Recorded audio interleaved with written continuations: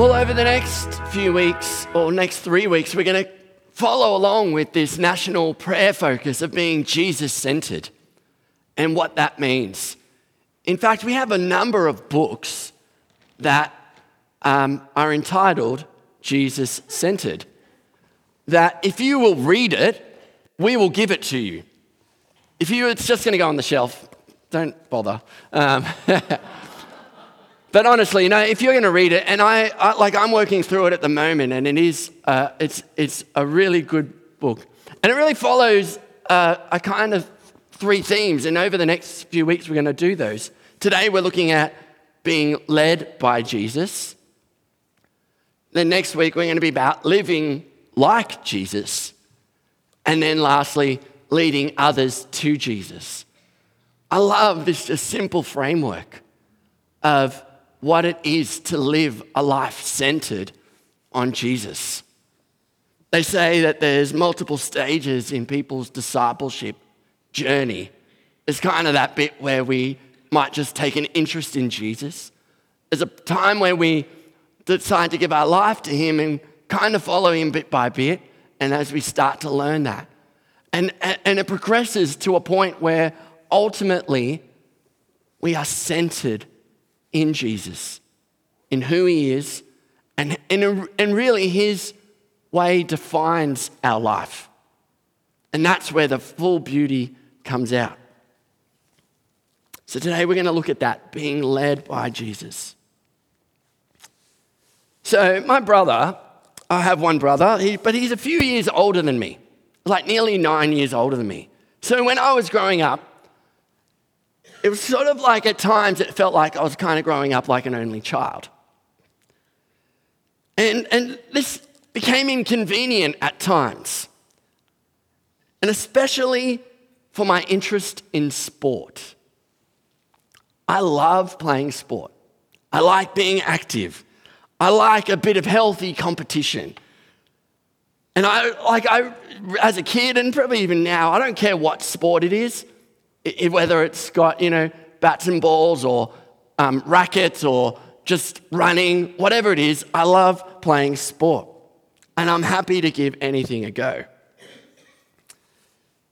Yet, as someone who had to spend a lot of time by myself and a lot of playing by myself, I'd endeavor to try and find ways to be active and to try to play the sports that I was watching on TV. But to be honest, there's only so many times you can pass a footy into a wall. There's only so many times you can bowl cricket balls into the nets at no one else. There's only so many times you can hit tennis balls, into the garage, right? And, I did these things, and I did it a lot. I loved it. And they helped when I actually had the opportunities to play the sport and play with others. But it's not the same as playing the sport, is it? As I was thinking about this idea and thinking about things that are difficult to do just without anyone else, I thought of a few different things. Tug of war, very hard to do by yourself. Though I did work out if you're trying to build some self-esteem, you can do that through this because you always win, right? Seesaws, very difficult to do by yourself. This one, on the other hand, is not so good for self-esteem. If you imagine you're the one at the bottom all the time, right? Or conversations, very hard to do by yourself. Though sometimes the most intelligent conversations I have are with myself.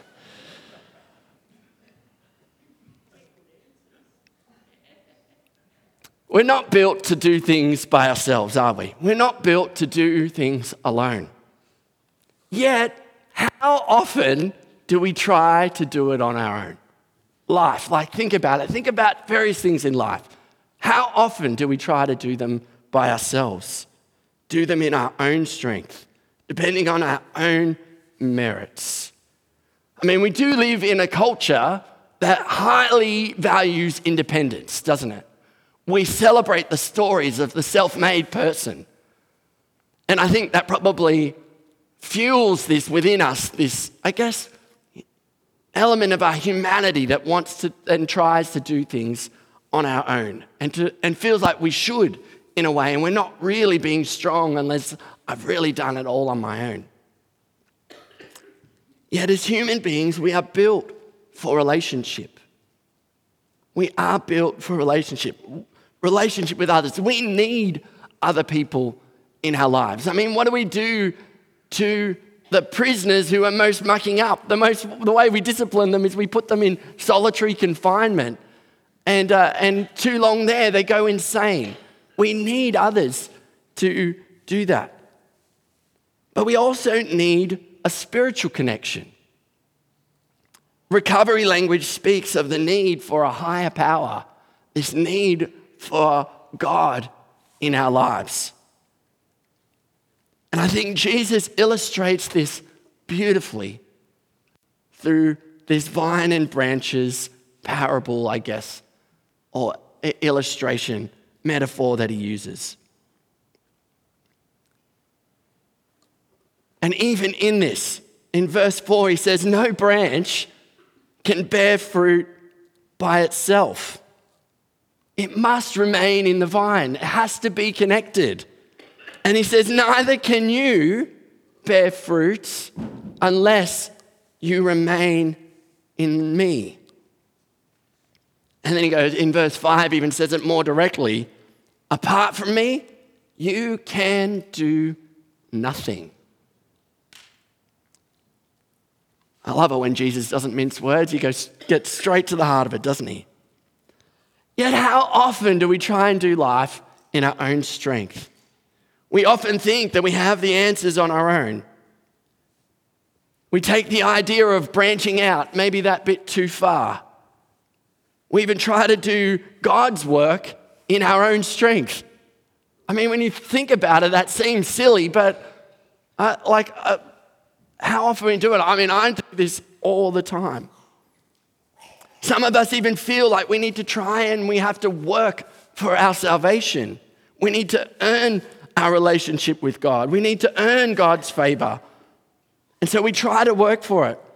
But that's not how God's amazing grace works. It's actually that we didn't deserve it. That we could do nothing to deserve it. That God pours out his amazing grace to us.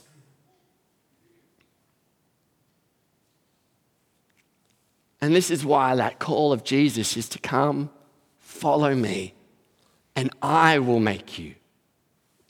I will make you the people that I need you to be. Salvation is God's work, not ours. And we just need to accept this invitation to come, follow him.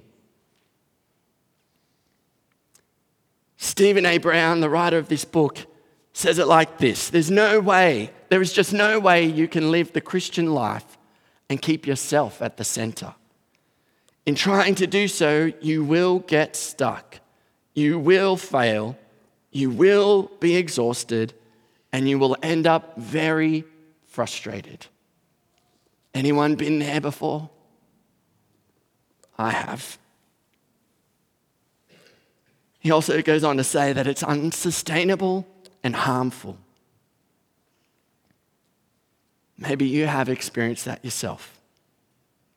And maybe today needs to be a turning point, a refreshing, a renewing of some point, or even just a reminder of what God can do when we remain in him.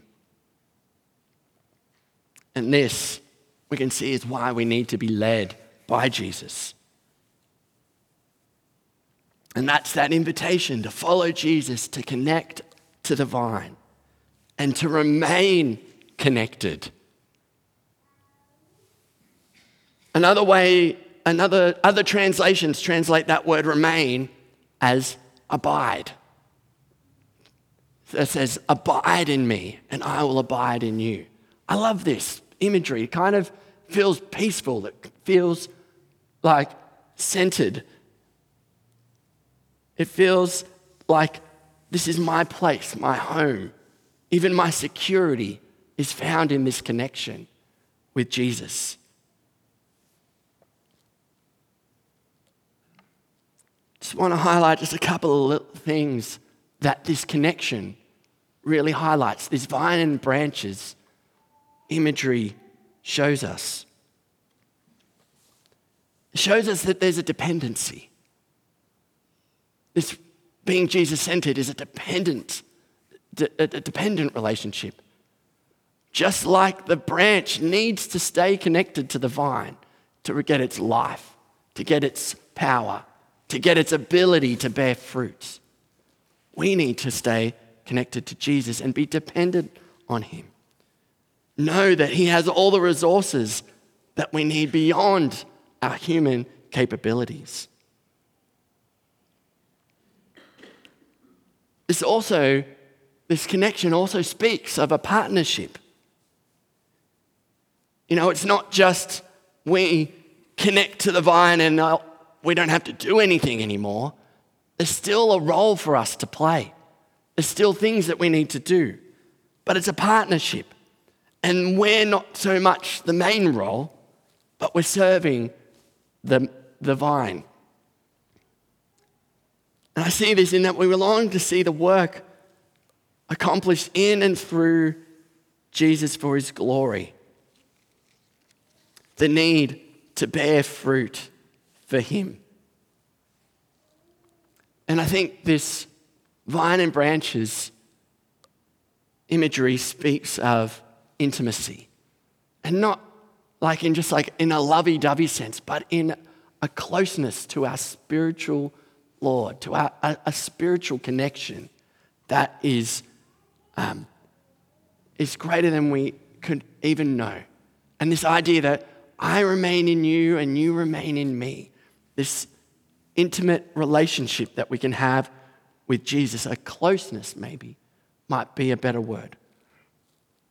And one of the results of that? Well, it results in freedom. It results in fruitfulness. Somewhere else, Jesus said these words. He says, "Come to me, all you who are weary and burdened, and I will give you more work to do." No, he says, "I will give you rest. Take my yoke upon you and learn from me, for I am gentle and humble in heart, and you will find rest for your souls. For my yoke is easy and my burden is light." Who needs that in their life today? Who needs to hold on to those promises today? Who needs Jesus to work that in your life today? So what do we need to do? What do we need to do to see this really kick in? I think the best word I can think of today is we need to yield and we need to trust. We need to let go.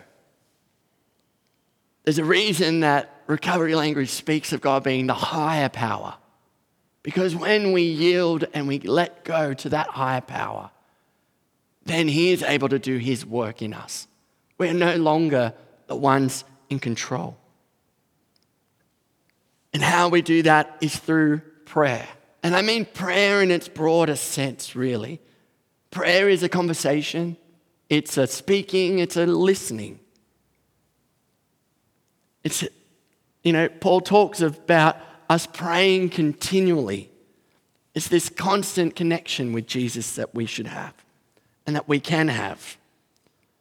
Some people do it at the start of the day. They might take a candle and light it at the beginning of the day, grab a cup of tea, say, "Good morning, Jesus," and then sit in silence and allow him to speak to their heart. And maybe then open up their scriptures and read that. It's about bringing the everyday moments of our life to God in prayer. It's not on the screen, but Stephen Brown says this: ongoing prayer is a key practice for living truly dependent on God. These prayers can be short, very short, informal, and in the moment. In challenging moments, you can pray prayers such as, "God, you are my strength." "God, I choose to depend on you." Or, "God, I can't do this on my own. I need your help. These simple prayers put our trust in God, demonstrate dependence, invite intimacy, and create space for God to do what only God can do. And you know what? This is so beautiful. Because as we yield, as we let go and allow God to do that work in us, what comes out is, I believe, is the fruit of the Spirit. We see love, we see joy, patience, peace, kindness, goodness, faithfulness, gentleness, self-control. And not only does that make our world better, it makes our household's world better. It makes our church better. And it makes our community better when these things are the fruits of our life. We need to remember today that God is good and that God is trustworthy. We've sung about that. We've testified about that today. Steve Brown says, the vine doesn't hold back what its branches need, and God won't hold back what we need. Yielding and depending on God through prayer and living with the power of the Holy Spirit changes everything. When I read that, I was like, someone needs to hear this today. Someone needs to hear that just like the vine doesn't hold back what the branch needs, God doesn't hold back what you need. We are not created to do life alone. We need each other, but we need to be connected to the vine. God wants you living your best life. And abiding in Christ, living in day-to-day and moment-by-moment dependence are at the heart of centering our lives on Jesus. By doing so,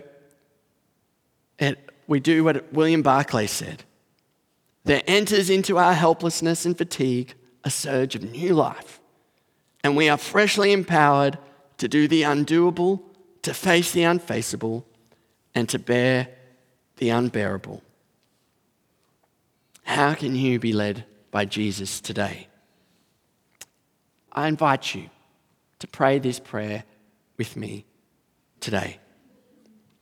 Jesus, you are my vine. I am your branch.